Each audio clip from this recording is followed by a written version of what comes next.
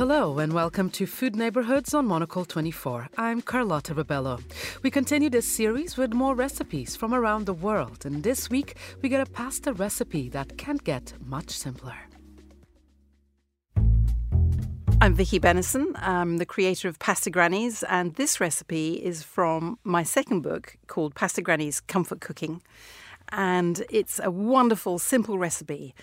Get a packet of bucatini pasta, start cooking it, and get the most beautiful, luscious tomatoes you can find. And then you peel them by blanching them in hot water, chop them up, mix it up with some grated garlic, mixed in with a little salt, mix in some torn basil leaves, the ones that have spent their life in the sun. Put that all mixed up on a plate into the sunshine and let it warm through for about 30 minutes.